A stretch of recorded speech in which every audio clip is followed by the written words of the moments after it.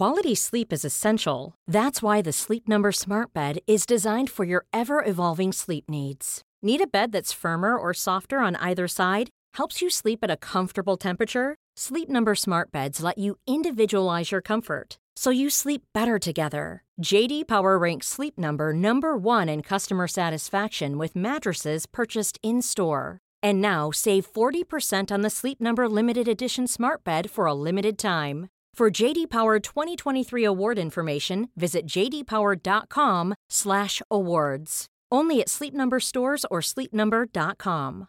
Hey, I'm Ryan Reynolds. At Mint Mobile, we like to do the opposite of what Big Wireless does. They charge you a lot, we charge you a little. So naturally, when they announced they'd be raising their prices due to inflation, we decided to deflate our prices due to not hating you. That's right. We're cutting the price of Mint Unlimited from $30 a month to just $15 a month. Give it a try at mintmobile.com/switch. $45 up front for 3 months plus taxes and fees. Promo rate for new customers for limited time. Unlimited more than 40 gigabytes per month. Slows full terms at mintmobile.com.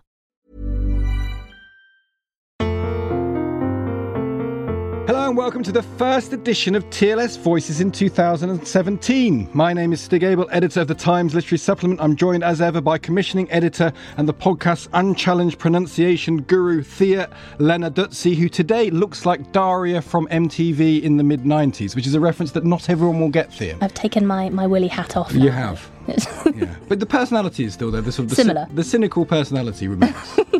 Did you have a good Christmas? I did, yes. Are you gouty? I am not. I'm nowhere near noble enough for such a noble disease. I can't help but feel like you're positioning me as a baldric to your Blackadder. Oh, don't say that. Daria is the brains of the operation, from what I can remember. Before we get to the show, I do want to tell you about a way you can get a cheap subscription to the TLS. Simply go to tlssubs.imbmsubs.com/pod1. Which sounds quite difficult. Catchy. So why don't you Google TLS subscriptions, and then if you type pod1 in the offer code tab, you'll be able to get 6 issues for £6, which is a bargain if ever there was one. Google TLS subscriptions and type pod1 in the offer code tab. Coming up on the show today, our cover piece is a fascinating and shocking examination of the history of lobotomy, a monstrous 20th century practice of dubious scientific provenance. In an act of truly fine nominative determinism, Andrew Scull has reviewed the book Patient H.M. and will be explaining in all of the unsettling details. Keeping in the mid-part of the 20th century, Lisa Hilton has reviewed a book called The Riviera Set, about the period between 1920 and 1960, dubbed the Golden Years of Glamour and Excess, which should fit right in here, this being such a glamorous, not to say excessive podcast. And finally, we'll be considering the legacy of Joseph Conrad, the Polish-French writer who has become so central to the English canon. Kate Simonton has reviewed 2 reissues of Conrad's novel Victory and some other books about him. She'll be speaking to Thea and me later on. So Andrew Scull's review of Patient H.M. by Luke Kittrick is filled with rather terrifying, almost cinematic moments. It begins with a scene in 1948 in Hartford, Connecticut, where 2 lobotomists perform without apparent scruple and one illegally without any licence their different approaches to lobotomy on 2 patients, although one might equally call them victims. William Beecher Scoville of Yale was one of the surgeons. Walter Freeman of George Washington University, something of an artisan with an ice pick it would seem, was the other. It's the tale of Scoville that Kittrick tells, the moral monster, according to Andrew, who went on to operate on the eponymous Patient H.M. He was really called Henry Mollison, who had suffered a traffic accident, leaving him concussed and prone to epileptic seizures. In Scoville's dubious care, he was lobotomised and left without any long-term memory. Indeed, his real identity was, and this is a strong way of putting it, murdered in the clinical process. He went on to become a helpless subject for experimentation by another medical figure who also should have known better, Susan Corkin. It's a fascinating and heartbreaking story told in the TLS rather brilliantly by Andrew Scull, who joins us now. Andrew, before we get to the fate of Henry Molaison, you say in the piece that there were thousands of lobotomies performed in the US from 1936 onwards. What was the basis for it, and when was it finally stopped? And please reassure me it was finally stopped at some point. It sort of died a lingering death as a procedure. Scoville apparently was still performing lobotomies into the early 1970s, so a very long time. And Walter Freeman did his last lobotomy in the 1960s, so it did persist quite a long time. Lobotomy was invented by a Portuguese neurologist named Egas Moniz in 1935, and Walter Freeman, who was already acquainted with him, began to try the procedure with his neurosurgical colleague Jim Watts in 1936 in Washington, D.C. And initially, it proceeded rather slowly. There were some hundreds of cases by the early 1940s. The real acceleration came after World War II. And the claim somehow, the rationale for the operation was really murky. There'd been a number of cases of people who'd suffered brain damage to their frontal lobes, and that clearly altered personality. And as well, there'd been some experiments at Yale on chimpanzees who'd become, if we can sort of reduce them to human terms, they'd become somewhat neurotic in the course of experiments on them with memory. And by slicing their frontal lobes, at least one of them became more docile. If you read those reports carefully, you would have seen those patients and those chimpanzees suffered really serious deficits as a result. But they did seem to, in some instances, calm down, to no longer be troubled by their demons. And really, the procedure had no more warrant than that. It became widely adopted after World War II. I think the war sort of slowed some of the diffusion of it. And there's a lot of talk that it was used only on desperate cases, and that is absolutely not true. We can see early on, for example, that Freeman was operating on people who were still outpatients in his early cases. One of the most famous cases he operated on was Rosemary Kennedy, Jack Kennedy's sister, who was rendered essentially close to a vegetable by the operation. You give an example actually in the book, which I have an extraordinary, in the many extraordinary stories you tell in this review. William Scoville, again, he's the grandfather of the author of the book, Luke Kittrick, and we'll get to the main story in the book. But tell us what happens to his wife, which seems to be a classic example of someone who is not a desperate case. What happens to her? Yes. Well, Scoville enrolls in the Army Medical Corps during World War II, is posted to rural Washington State, begins an affair. His wife is with him with 3 small children. She discovers the affair and has some kind of breakdown. She hallucinates, tries to commit suicide, and she's sort of bundled on a train, and the whole family moves back east to Hartford, Connecticut, where Scoville has had clinical privileges for some while.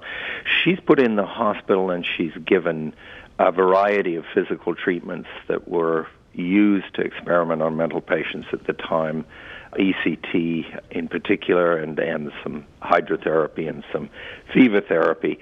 And finally, in the book's last chapter or two, the author reveals that his grandmother was lobotomized by his grandfather, which is a shocking kind of revelation and obviously a deep ethical problem. And you say, I mean, just to quote you, one of the many poignant scenes in the book is this, and this to me is kind of this extraordinarily cinematic Gothic moment, is his recital of a Thanksgiving dinner at his grandparents' house, where Bam Bam, that's his grandmother, sat silently amid the family while her husband and his new wife, a younger, more attractive model, presided over proceedings. Yeah, no, I found that account. I mean, so that's my rendition of it, but it's chilling to think about what was going on there.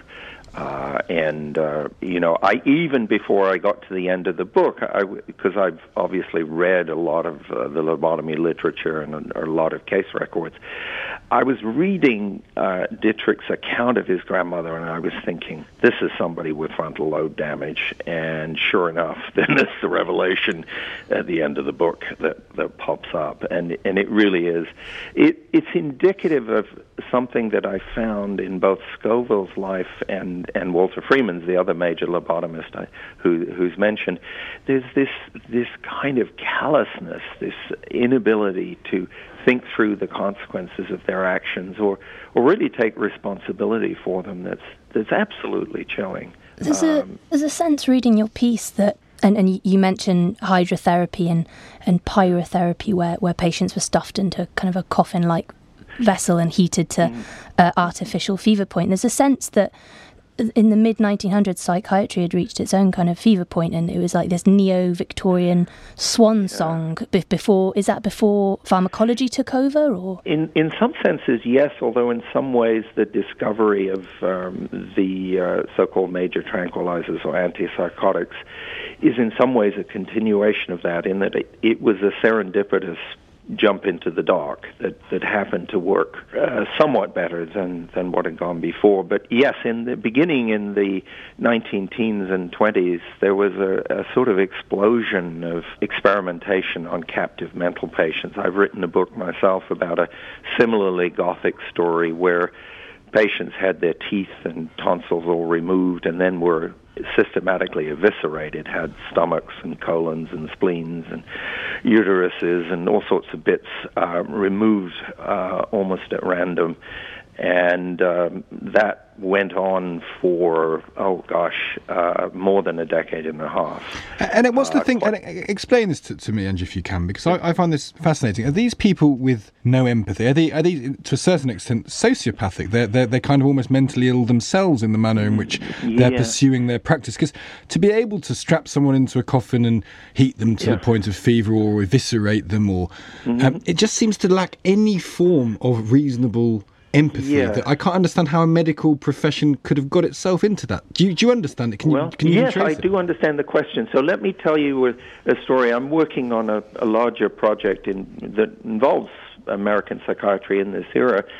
And I was recently, a couple of days ago, rereading an autobiography Walter Freeman did for his kids, in which he describes an occasion where a woman's brought to his office. She's had a relapse of her depression. And there's no one else around, and he proceeds to give her ECT unmodified, and people convulse massively as a result of that, that procedure's not followed now with ECT, but it was then. This woman breaks both her thighs. She's still unconscious. He gives her a shot of morphine and goes off to see his other patients, leaving this helpless woman in his office, comes back to find her screaming in agony, and is sued, and his insurance company pays up. And Freeman's comment at the end was he was surprised at the end of the lawsuit they wouldn't shake hands with him, and that he should have performed a lobotomy on her because the fact she'd relapsed from her depression is kind of indicative of the fact that she was, that's why she complained. So is he just a bad apple, or is that indicative of a sort of arrogance of the profession? I mean, Henry Cotton, who's the guy who did most of the eviscerating, and he had a counterpart in England who did the teeth and the tonsils and sinuses, a man named Thomas Chivers Graves, which is kind of an unfortunate name. Those two were very, very similar. Cotton even did abdominal surgery on one of his two sons, and he yanked all their teeth and his wife's teeth as a prophylactic measure, which didn't work because both his sons, sad to say, ended up committing suicide. There's something really off. And I think the other feature of this is that mental patients in this period were incredibly vulnerable. They'd lost all civil rights, and they were confined out of public view.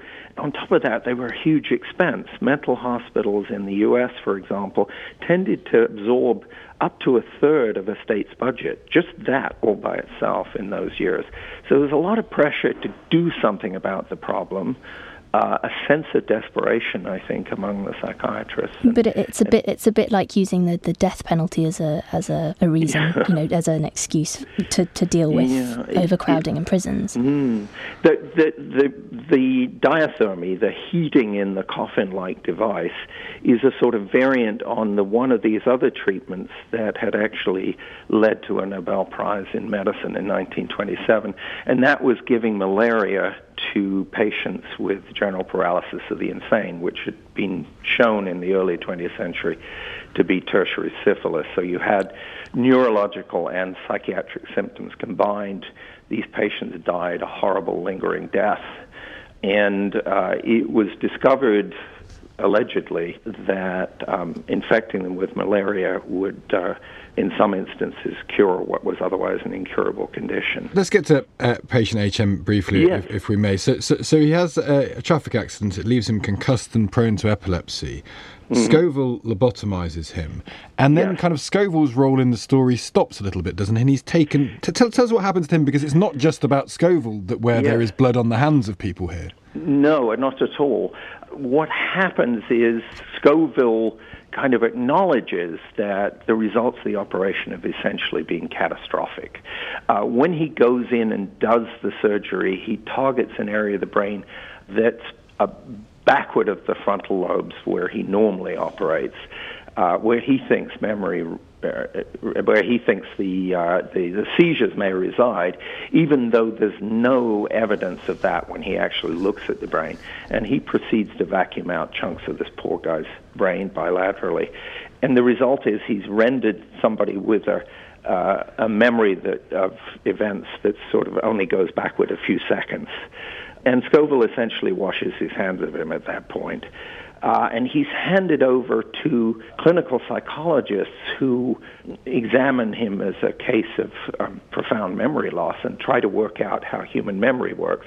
That's why HM is such a famous patient, because from the early 1950s, when the surgery is performed, until he dies in the early 21st century, he becomes a kind of guinea pig for figuring out what's been lost and what memory he has, in fact, retained.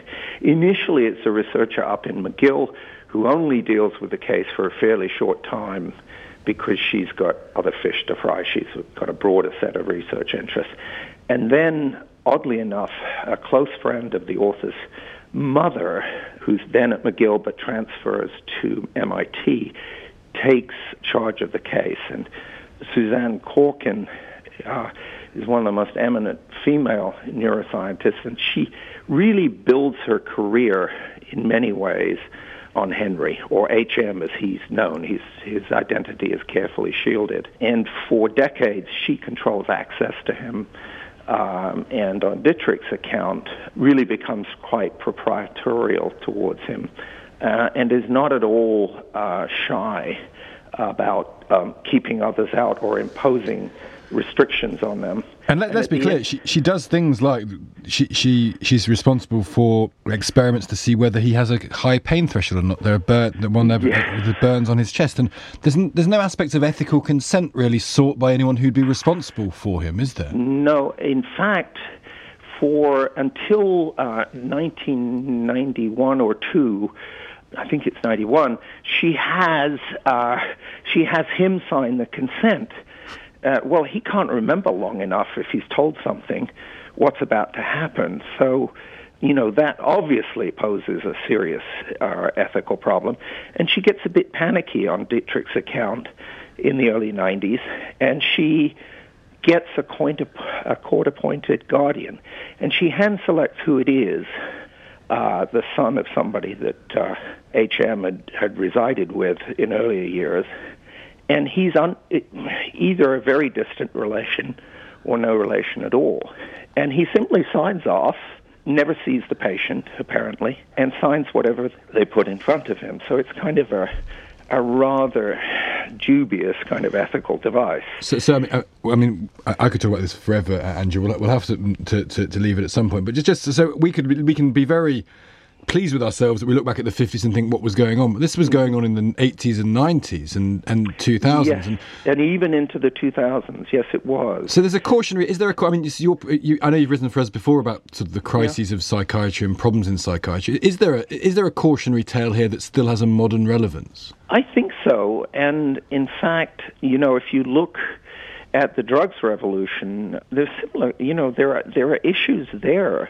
You may recall there was a big fuss about the possibly increased suicidal tendencies among children and adolescents being treated with antidepressants. And what happened there is data spilled out from the drug company files showing they knew about that and had actively suppressed it. And it was only legal action that forced that into the public view. So, yes, I think there are ongoing issues here. I think mental patients are almost a uniquely vulnerable population.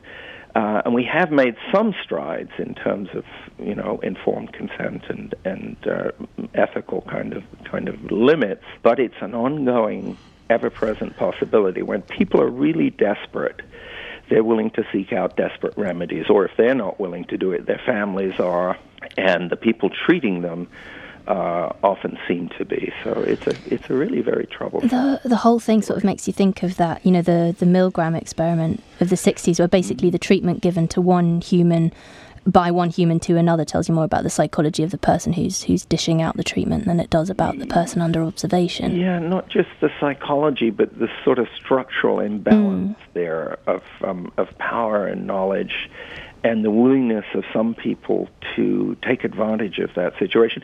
Sometimes quite, motivated by not just the desire for fame, but their desire to do something about the situation. But everybody really seems to forget the Hippocratic injunction, first do no harm, and they rush into these things, and it's really very, very disturbing sometimes what happens as a result. Well, Andrew, thank you so much for joining us now, and I do think it's a wonderful review. I was saying to you before that it's one of my favourite reviews since I've been editing the paper, because it's just such a compelling story, and because everyone can empathise with what it must be like when the state gets hold of you, or when something happens to you that's catastrophic and the people who are around you are not helping, they're actually making things a lot worse. And it's a fantastically sort of gothic and chilling tale, and I think you tell it beautifully, so thank you so much.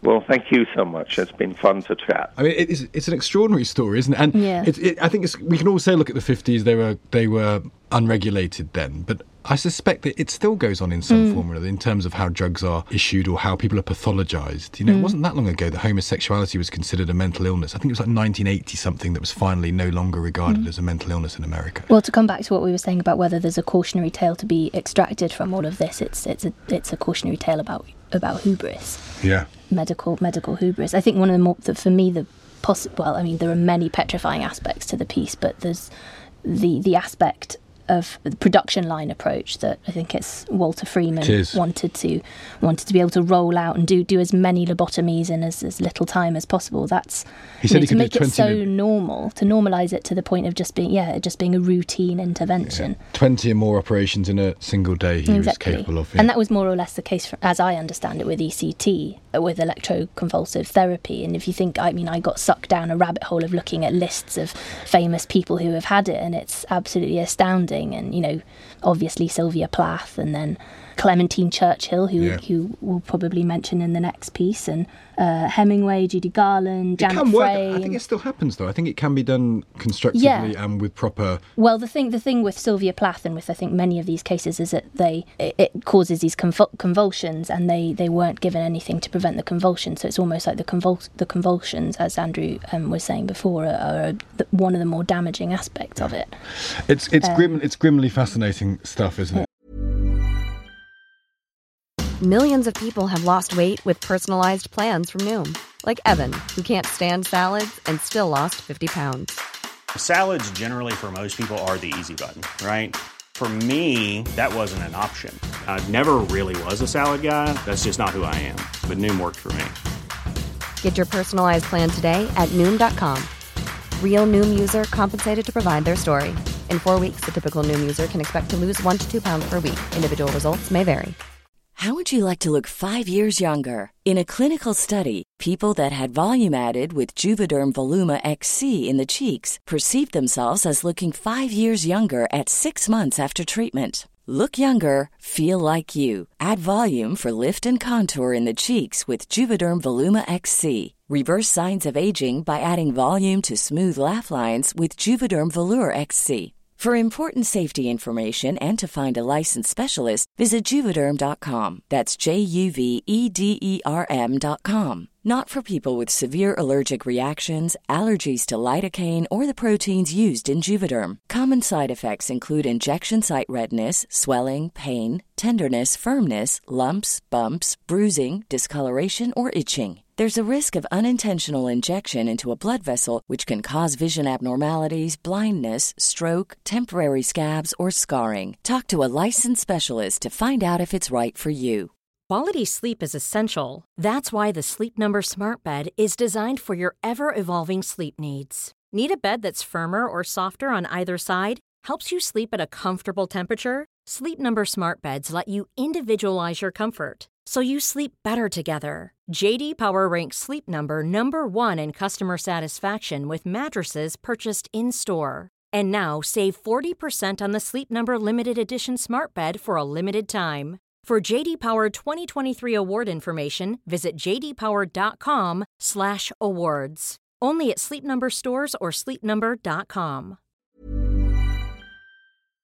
But let's, as you say, let's stay in the sort of long gone demi-monde of the mid-20th century. Lisa Hilton has reviewed a book called The Riviera Set, 1920 to 60, The Golden Years of Glamour and Excess, which should cheer us up a little bit after what we've just been talking about. It tells the tale of the Chateau de l'Horizon, a house in the Côte d'Azur attended by the Playboy and Playgirl set of that period. It's got to be said right away, Lisa is not an unequivocal fan of the book. Some revealing lines in the review include, the resulting experience is like being caught indoors in a very long mistral with nothing to read but the Daily Mail diary. Or we remain on the outside, eternal plebs rubbernecking through the bougainvillea. Or the book retains all the rancid charm of champagne halitosis. So Lisa's here now to explain to Thea and me why she's so shy and retiring on the subject of this book. Lisa, how are you doing? Good afternoon. Hi, it's nice to be with you again. Good book then? You enjoyed it? Oh dear, it did sound awful hearing those things read out. It always sounds so cruel. I almost never ever write bad reviews. I usually refuse to give a bad review. I'll give the book back and not do the piece. But this one really got on my nerves. And I think the reason was that it was a book that had so much padding in it. It was possibly a reasonably interesting magazine article, you know, house built by enterprising American actress who knew some interesting people, Churchill, Ali Khan, lovely. It was a Sunday Colour supplement piece at best, which had been padded out painfully into a book of over 400 pages, and it was just agonizing. I mean, endless descriptions of things which didn't happen at the Chateau de l'Horizon at all, and endless descriptions of the clothes people wore, and fascinating pieces of information such as what Doris's maid did when she unpacked from the Time Bleu. I mean, it was really an ordeal to get to the end of it. I definitely got the sense of that, Lisa, from reading it. What do we learn? So, if you were to pitch this as a magazine article rather than as a book, what's the good stuff? Why do we care about any of these characters? What's the good thing about this house? I think that the Riviera was really the place where our present day cultural fascination with wealth and celebrity begins.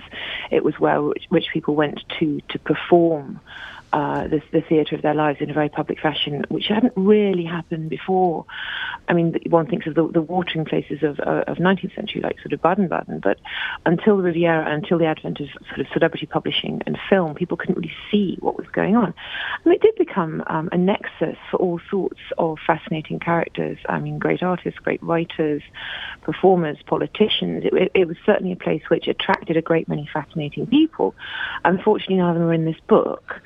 But the place itself is I think has a sort of eternal charm, and I think perhaps also in present wintry climes in every sense of the word, the idea of escaping for an afternoon of bliss, basking in the sun of the Côte d'Azur, could be quite appealing. The book does feature the marriage of Rita Hayworth and Ali Khan, who was not an uninteresting character, and it also features Winston Churchill, who took his holidays at Maxine's Eliot's house, the Château d'Horizon, for many years. So there are certainly some interesting characters who walk onto the stage. The problem is that when they get there, they don't do a great deal. Because people on holiday often don't. I mean, when people went to the Riviera, was there a sort of performative aspect of it? Were people showing off by going very, there? very much so. I mean, then as now, it was a place to be seen, and people were very ostentatious. I don't hold any brief for the Riviera personally. I think it's a ghastly place, but it's certainly got a certain kind of, yes, rather showy glamour to it. But it's all veneer. There's kind of no substance underneath. And actually, of course, there were many really interesting people living there. Henry James, Matisse was living there, Picasso was living there, all sorts of writers were there. But we just never quite feel that they're part of this narrative, of this particular story, which ostensibly centres on the house. And instead we have to make do with the Duke and Duchess of Windsor, about whom I think we've heard all quite enough. You mentioned the Duke and Duchess of Windsor, and in the review you call them repulsive cretins. Well, they were just fantastically horrible people. Well, make the case for their repulsive cretinism, because I enjoyed that, but I felt I needed to know more. I mean, aside from the fact that the Duchess is passing secrets to her friends at the German embassy in London all the way up to the war, although they weren't really very secret because she wasn't intelligent enough to remember anything interesting. But their obsession with rank and hierarchy, their sheer rudeness to the people who served them, their endless sponging, their parsimony. Probably the best passage in the book is a dinner party which the Windsors attend with Churchill, and they talk very earnestly about working conditions for miners. And the Observer says that he feels that the Duke talks about these miners as in the same way that he'd want his horse to be brushed down after riding or his dog to be well fed, that they are functional things and therefore it's best to take care of them. But at no sense do they ever appear in the conversation as actual human beings. And if that doesn't leave a nasty taste, I don't know what does. So not only novels have been written about this, and we talked about F. Scott Fitzgerald, but there's an attractive, in the sense of interesting, brittleness and darkness, shallowness and facileness about it, which is theoretically a gripping story to consider, how these people, ostensibly with all this wealth, with all this happiness, are stabbing each other in the back. They're having loveless, joyless affairs. They're masking whatever holes and depths they have in problems in their own lives. There are fertile grounds here, aren't there? Well, one would think so. I mean, Ms. Lovell has written a very good book on the Mitford sisters. And, of course, the thing about the Mitford sisters is not only were they, fantastically diverse, they were amazingly funny. I think at least if there was a drop of self-awareness in any of these characters, or indeed a drop of wit. I mean, it's very hard to recall jokes and certainly to report them, but they're just not engaging people. I mean, they come across as rather dull, rather spoiled, and terribly, terribly unimaginative. That's always what I think on the times I have spent time on the Côte d'Azur, and you see all these boats crammed into the harbour at Saint-Tropez in what is effectively, you're on holiday in a floating sewer, and you think you've got all the money in the world, and you choose to sit here being ogled by people, baking in the sun and the stench of feces is absolutely foul. Can't you do something more interesting with your money? And I felt that about this book, that they were immensely privileged people who could choose to do almost anything, and this is what they chose to do. I mean, when one hears the accounts of the entertainments on offer at the Château d'Horizon, one begins to feel positively sorry for them. I think a swearing parrot was a highlight. At the casino, was a topic for days. And these games of backgammon that went on and on. There was an electric moon which was switched on, and I believe at times there was dancing. But it doesn't seem a very engaging way to pass one's time if one has the choice of being anywhere else. Yeah, well, Lisa, in some ways, it's a good place to leave that, because what can be more heartening at the beginning of a year to consider the misery of the very rich and very powerful? I think it's very encouraging, and therefore I think I should recommend this book. If you want to feel better about yourself, Do read this book. Lisa, thank you. It made me laugh a lot reading it, and it's been lovely to speak to you. Good, thank you. It was my pleasure. Because the book clearly gets close to this notion, and Lisa really got into it there. But if you read It Is Tender as the Night, it's the brittleness, it's the fragile facade behind which all sorts of meanness and mean-spirited and cruelness and brittleness is going on. It's an attractive topic, isn't it? Well, it's the sense that I suppose if you've got a kind of a dewy glow to your skin, it might be less a sign of healthfulness and more some inner turmoil beneath the surface. And there is the glamour point. The subtitle of the book is The Golden Years of Glamour and Excess, and people who are pleased about their own glamorous and excessive lives tend to be awful people. And there's nothing wrong with occasionally having a poke at awful people. No, I think it's very healthy. Yeah, very British. I would, though. Yeah, would, yeah. Well, in the summer, we'll do an episode of this podcast from the Côte d'Azur. Have you been to Saint-Tropez? Yeah, well, because I grew up in northern Italy, so it was, you just drive along. Oh, so you've seen it? Yeah. And is it ugly? Is it sort of... Is it flash and ugly, or do you certainly aspects of it? Do you avoid all that though? We didn't. I can't say we went there, and I'm sure there's a reason for that. We didn't go there all that often. Oh, it's a shame. You could have told us all about it. I certainly remember Monte Carlo, and that's a very bizarre place. Is it? Yeah.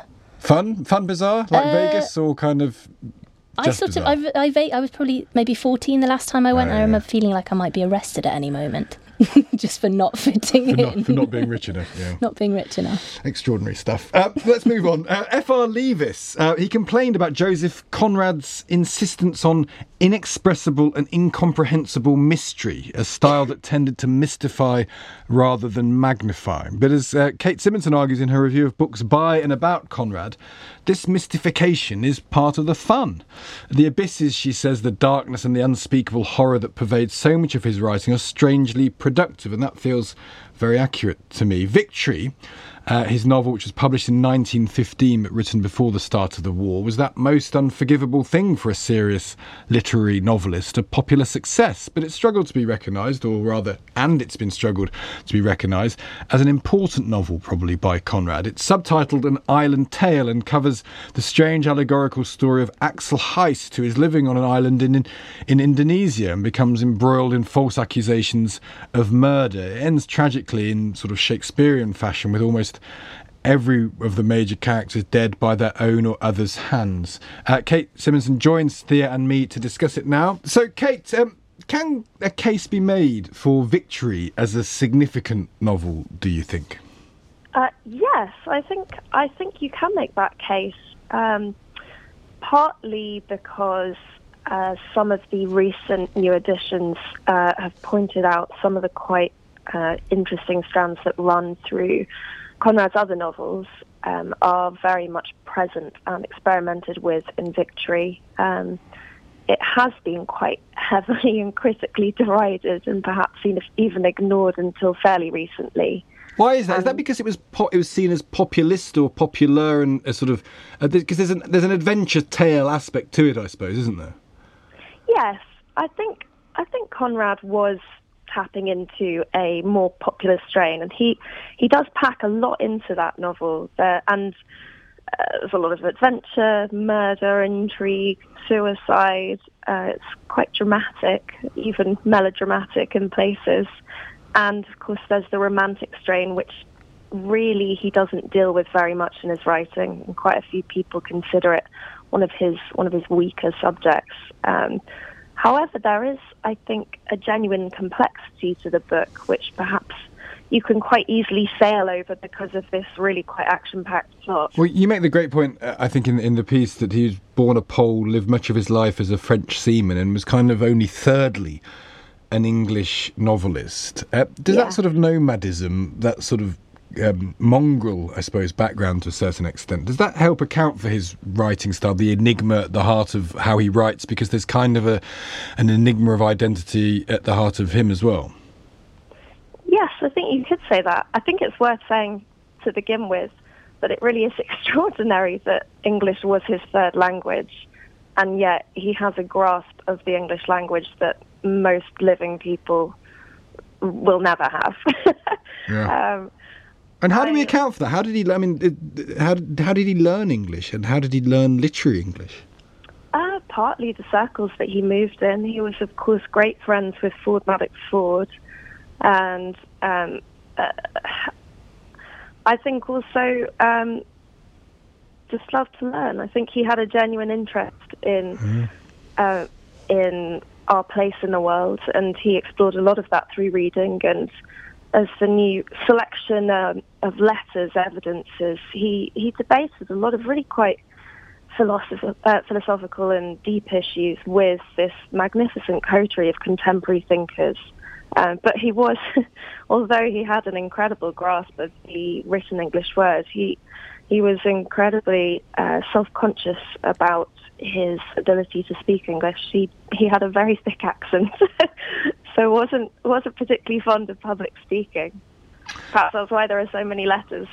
It's extraordinary. I mean, it's almost an argument for sort of natural genius here, isn't it? Because you kind of imagine, how else would a man who starts his life the way he did and conducted his professional life as, as a French sailor, would end up being one of the most important writers of English in the 20th century? It kind of speaks to a certain extent of genius will find its way out eventually. Yes, perhaps. I mean, I think I'm always quite reluctant to bestow the word genius upon someone, because it sort of elevates them to an unknowable level, although perhaps that is actually quite apt for Conrad, given his constantly shifting point of view, and there is a real difficulty in trying to fix him to any one principle or any one code of belief. So yes, maybe genius does work. It is really interesting that he led such a multiple life, and that is definitely very evident in the surface level of his works, from plot, and very much to the depths and the overarching concerns of his works.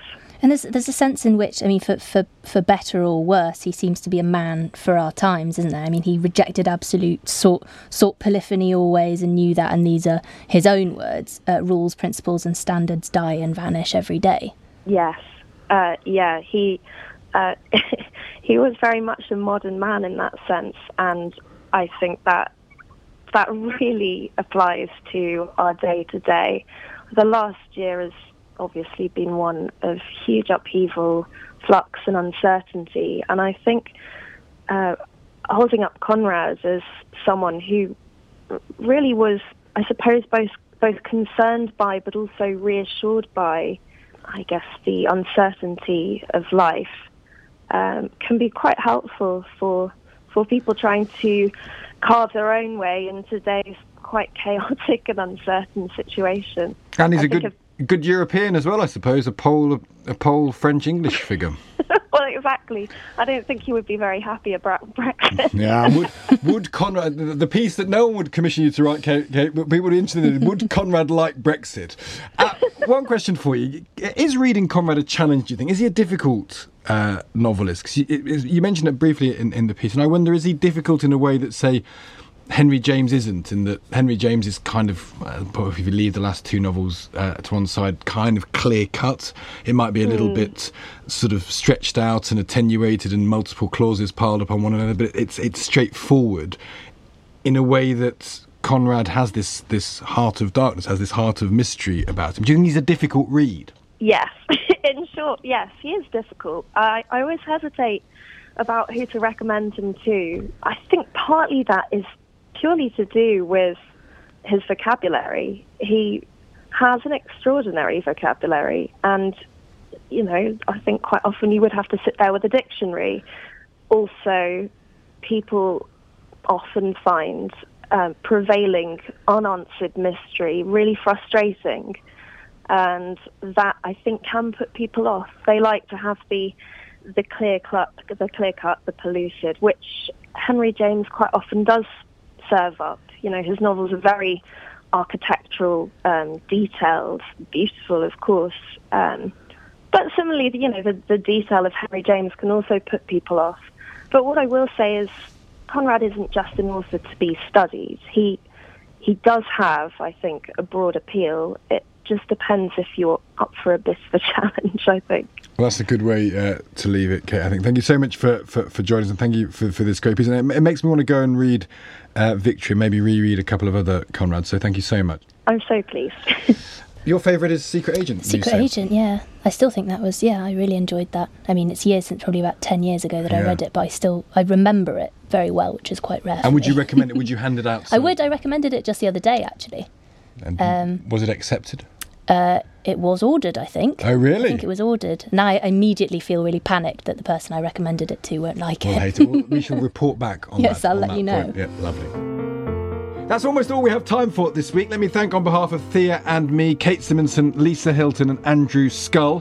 Please do subscribe to this podcast on iTunes or wherever you get your podcasts. We'll be back every week this year with thoughts on big pieces in the TLS and important cultural and artistic issues. This week's paper is now on sale with the pieces we have been discussing, plus Mark Michale on the much maligned Malthus. Enjoy that alliteration if you want to. Janet Todd on the surprisingly modern Germaine de Stael, well done.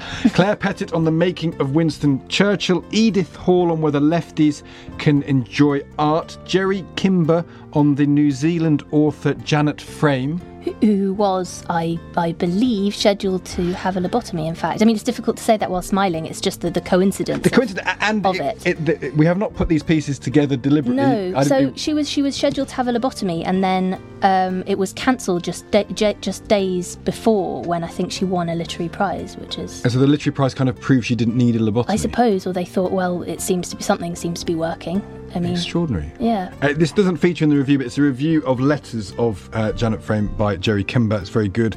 And also, finally, Sophie Ratcliffe on P.G. Woodhouse's descriptions of getting drunk, or as he put it, being whiffled, stewed to the gills, or tanked to the uvula. In other words, not doing dry January. No, yeah. I think of all the things that P.G. Woodhouse would despair in the modern world, and there'd be a lot of them, but in the top 10, I think possibly would be dry January. You can visit our website, the-tls.co.uk, to read it all and learn more about our print and digital subscriptions. If you Google TLS subscriptions, you can go on, put Pod 1 into the code box and you'll get 6 issues for £6. And you can come back daily to the site for new original pieces from TLS writers, including new Saro Wiwa on cultural life in Nigeria, Christian Stiegler on how we now watch television, Netflix versus ordinary TV, and 20 questions with Ian McEwan, who doesn't like The Heart of the Matter by Graham Greene. We've had Hilary Mantel and Amy McBride slag off Dickens. Ian McEwan doesn't like The Heart of the Matter by Graham Greene. Graham Greene fan, dear? I haven't read that one, so I can't... You can't criticise his choice. I can't criticise on his... No, I can't I came to Graham Greene too early. I think I read Pound the Glory and other ones when I was like 16 or 17, and therefore didn't really appreciate them. And perhaps we should get Ian McEwan on the show to discuss. To defend himself. We should do that. You can follow us on Twitter, like us on Facebook, and please do review us on iTunes. Do join us next week, where we hope to be talking about sex writing with the wonderful Ema McBride, among other things. Until then, from Thea and from me, goodbye.